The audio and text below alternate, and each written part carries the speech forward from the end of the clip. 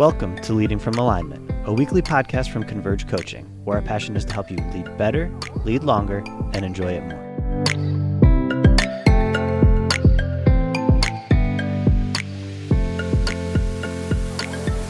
Hey everybody, stop what you're doing and focus your attention for the next few minutes on this time we're going to spend together with Converge Coaching, Leading from Alignment with our good friend John Paluski. How are you today, John?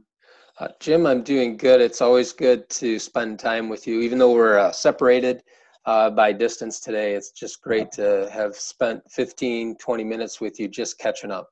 Yeah, I think people can hear from the sound quality that we're not in the studio, but I tell you, this Zoom stuff has really opened up new doors to bring guests onto the show or to stay connected so we don't have a lapse of 2 or 3 weeks. I know people look forward to these podcasts, so we're grateful for that.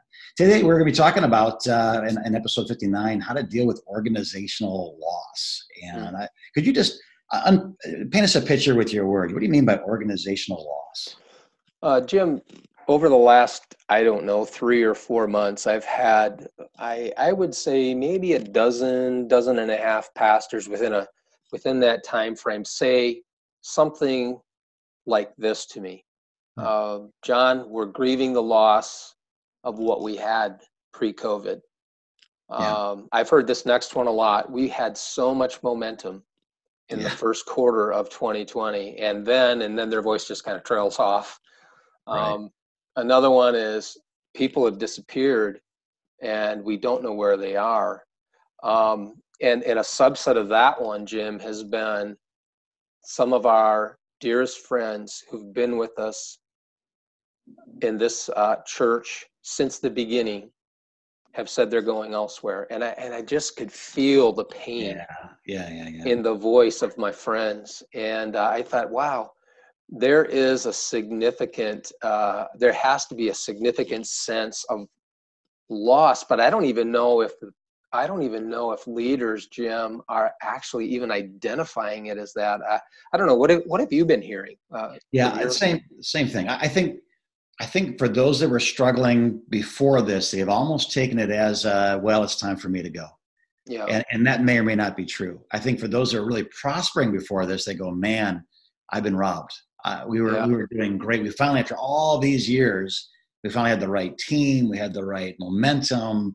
And I don't think there's many people in between those two things. I haven't heard many people say, yeah, it's fine. We were just kind of normal. It's been tragic and emotional and disappointing and heartbreaking. I think for people that are not pastors, they don't realize how much of a person's heart actually goes into serving a congregation. That's right. And we wrote that book, Putting the Good in Goodbye.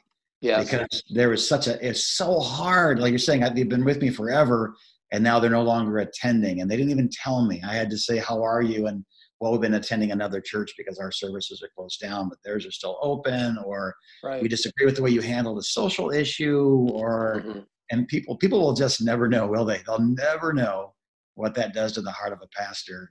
And I think that's why we wrote that book, is because somebody had to say something. Right. And one of the things that we did talk about, I think at length, Jim, in the book is the seasonal nature of people that enter into whatever we're leading, and then they're there for a while and then they move on. And so I haven't gone there with the leaders I've been talking to, because I want to just feel their pain with them for a while. But my hope is that over time, and hopefully maybe by what we're talking about in the next couple of pods here about organizational loss, maybe they'll find their way to a place where they realize, okay, that was a season. It was a great season. Yeah. But they've moved on, and I'm ready to move forward. Right. And I think just what you're saying there, your perspective, because of your tenure in ministry and in life, there's no apple tree that goes, oh, here comes the pruner. It's going to be a great day. The fruit's going to be so much better because of this painful process I'm about to go through. Nobody says that. It's just later on you realize what God was doing, that everything was okay.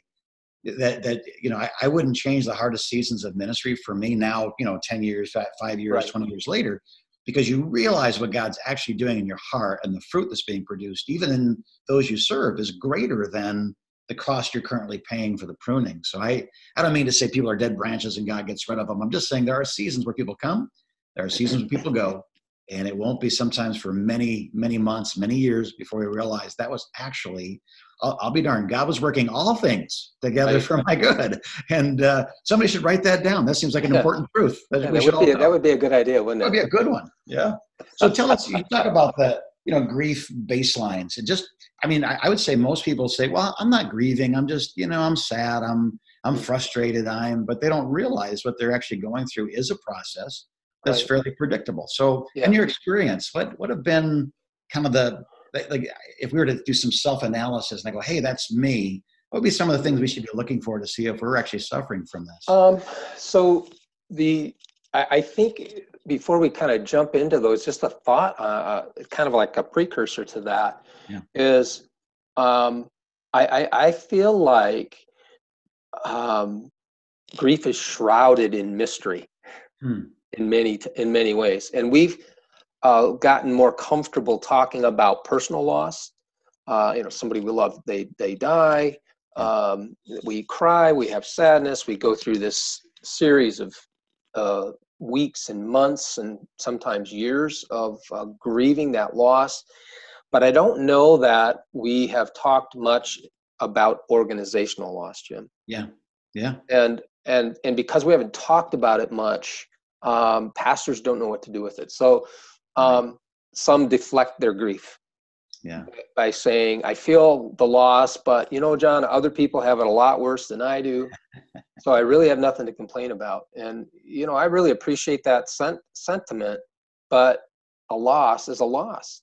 Yeah. And grief is a proper response to the loss. So when we think about baselines, what I really think about here, these are some thoughts about organizational loss that I think we have to grapple with before we think about what are some stages, that I can expect to go through. Right. So should we go ahead and start? We've got 5 minutes. Yeah, good. Okay, so here's the first one. There are good ways to grieve, and there are bad ways to grieve. Yeah. The grief process is different for almost everybody. Yeah. It's unique. That's a good word for it. It's unique. And we've observed, I'm sure as a pastor for so many years, Jim, you've observed people who have walked through this process and done it in a way that was healthier than others who might not have. Am I putting words in your mouth there? Or is that absolutely. I know guys that kick a dog 3 years after what broke their heart, and they have no idea how they got there. Yeah. And I have people that stand in the checkout line and see their son who passed away in a car accident's favorite candy bar and just begin to weep. Yeah. And the guy that sees the candy bar and lets himself cry in line at the grocery store is a lot healthier. He knows what he's grieving. He knows where those emotions are coming from. He's actually connecting with his son by missing him versus the person that says, I man up, and then ends up kicking a dog and punching a hole through the wall and alienating his friends through anger and has no idea what he's even angry about. Right. And I think as a leader, sometimes when somebody leaves our church or a group of people leave our church, there's a proper way to grieve that.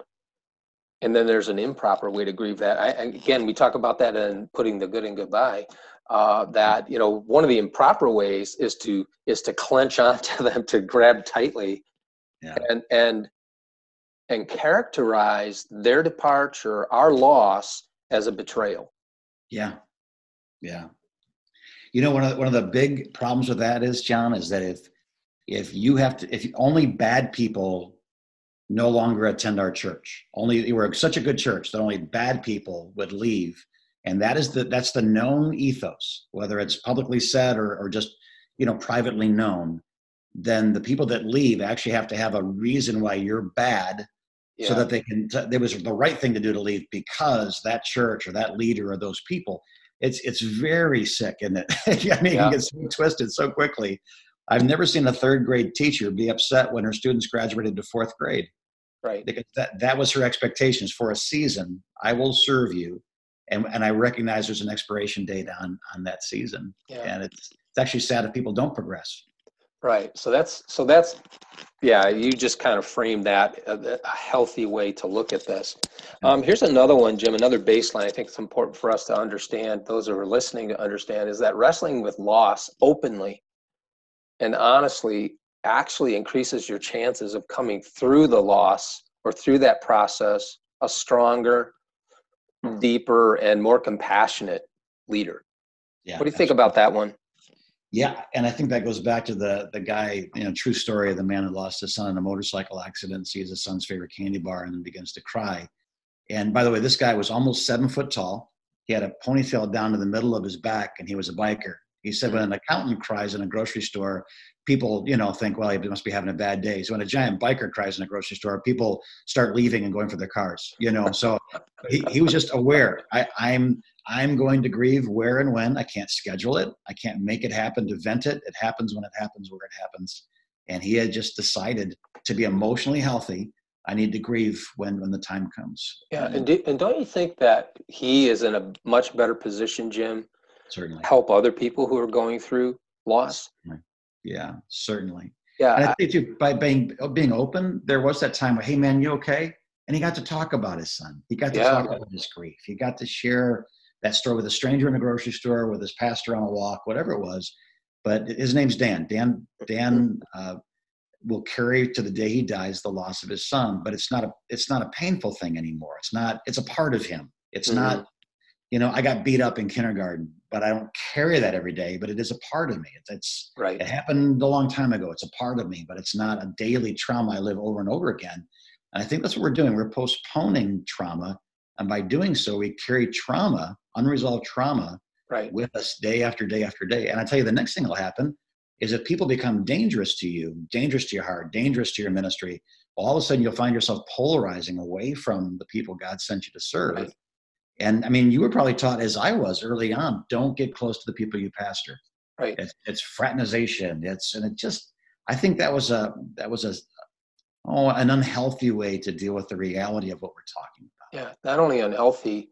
I mean, I understand the thought behind that.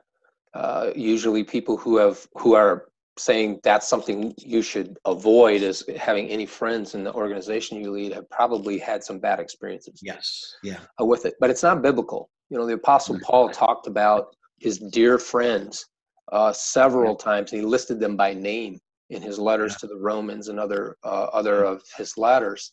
The second baseline is all about, look, if I can navigate this loss in a healthy way, I'm going to come out of this stronger, a better, more able to feel the pain of other people. Yeah. See, if I'm always deflecting pain in my life, if I'm never really engaging the process, I'm not going to have patience for people who are going through that process. Yeah. Either. One thing loss has done for me is it's allowed me to be able to feel the pain of other people and be okay sitting in that pain with them for a while, not forever, but for a while. Yeah. Here's the third one, third baseline. There are fairly predictable stages of grief. And in the next pod, we're going to unpack those. But I wanted to share that because when you have suffered this loss organizationally, it's almost like you're upside down, and and you wonder what's coming next, what's going to happen, and you feel somewhat out of control. You feel like, is my life over? Is everything falling apart? The good news is that when you suffer loss, you can anticipate some predictable stages that will be out in the future, and that just knowing that, I think, helps you. Yeah, I compare it to Lamaze. On a Lamaze class for giving birth. You ask a woman, so you took the class, so it didn't hurt? Like, well, no, it hurt. I mean, it's childbirth, but I knew it was coming. I knew what to expect. I knew how much longer to expect it. And I think that's knowing those stages of grief on our next podcast. Yeah, people are in the pains of childbirth, if you will. We're going to teach you how to breathe. We're going to tell you where you're at in the process and what happens when you dilate to a 10 and. Two men talking about childbirth intelligently. This should be interesting. Yes. I'd listen to this podcast if for no other reason, just to see if we get it right. I'm sure our women listeners will be impressed with our insightful conversation about this. I got a really quick story, and then we'll get on to these last two here, Jim. When our first guy was born, we went through Lamaze classes, and I remember Laura had a 16-hour labor with him. And I remember thinking in my head, this is not like it was in the movies. Yeah. I did not anticipate this. So let's real quickly, because we're butting up against our time here, Jim. Here's a fourth baseline. There is no way to speed up the grief process. Right. We just can't. Can I add to that and say, and any attempt to speed it up probably slows it down? I think so. Yeah. I think you're right. I can't add more power to the process here. It is something I just walk through, and it's step by step. I can't make it go faster, even though I want to make it go faster. I've lost both my parents. Yeah. So I've walked through that loss 2 times, and I thought the second time it would be easier. It wasn't any easier. It was very similar to the first stretch of grief I felt over the loss of my mom. And then, Jim, one more, and then we'll wrap it up. And this is really good news. Grief that you feel today is proof that you love the people you don't see anymore. Yeah. Grief is actually proof that you loved, that you cared. And so grief isn't the enemy here. Actually, my brother one of my brothers who's a real expert in this area of grief says that the healing is in the grieving. Mm. And I really think that's so insightful. Yeah. So Jim, these 5 are kind of like just the foundation of talking about organizational loss. So in the next pod, I would like us to really unpack these 8 stages of grief. Yeah. I remember it was probably 3 or 4 years ago, maybe more longer than that. I called you. I was working a side job, landscaping in the fall. And I said, hey, I've gone through this. And when I look for someone to help me through this, or a resource, a podcast, anything, I couldn't find anybody that really addressed what I was going through when people left my church, how hard that was for me personally. The temptations to quit, to be discouraged, to distance myself from people because I didn't want to get hurt by them. What it did to my marriage, what it did to my family, because, Dad's here, but he's not here. See, where is Dad? What's going on? Mm. And so we talked about that. And out of that, we produced that resource called Putting the Good in Goodbye. Right. And I would suggest this. I don't profit from this, the cost of printing. You don't profit from this. This literally is something that we just want to help people and give them some reference and framework. How do we go about getting a copy of that book? Very easy, Jim. Just go to convergecoach.com and click on the shop link, and it will take you to all of our resources, and Putting the Good in Goodbye will be listed right there. Yeah, very simple book, but it was cathartic for me. It was helpful for me, and I know for you as well. Yes. But we've been through this. This is not, you know what I mean? Like you said, you've been through things, and that gives you some wisdom to speak from to others. We've both been through organizational loss many times, and questioned our calling, our anointing, our everything. And when you come out the other side, you've learned some stuff. So we would love it if you would benefit, our listeners would benefit from please make the hell we went through worth it by helping us to help you through what you're going through. So anyway, thanks, John, for your wisdom and all the thought and care you put into these things. It is so important for all of us to go through these things together. And thank you for being a leader who serves, your listeners well. So in the meantime, we are praying for you in this season. We know that God is able to work all things together for the good of those who love him, which you do, called according to his purposes, which you are. So don't doubt that. We're behind you. We're cheering for you, rooting for you as you continue to lead from Alignment.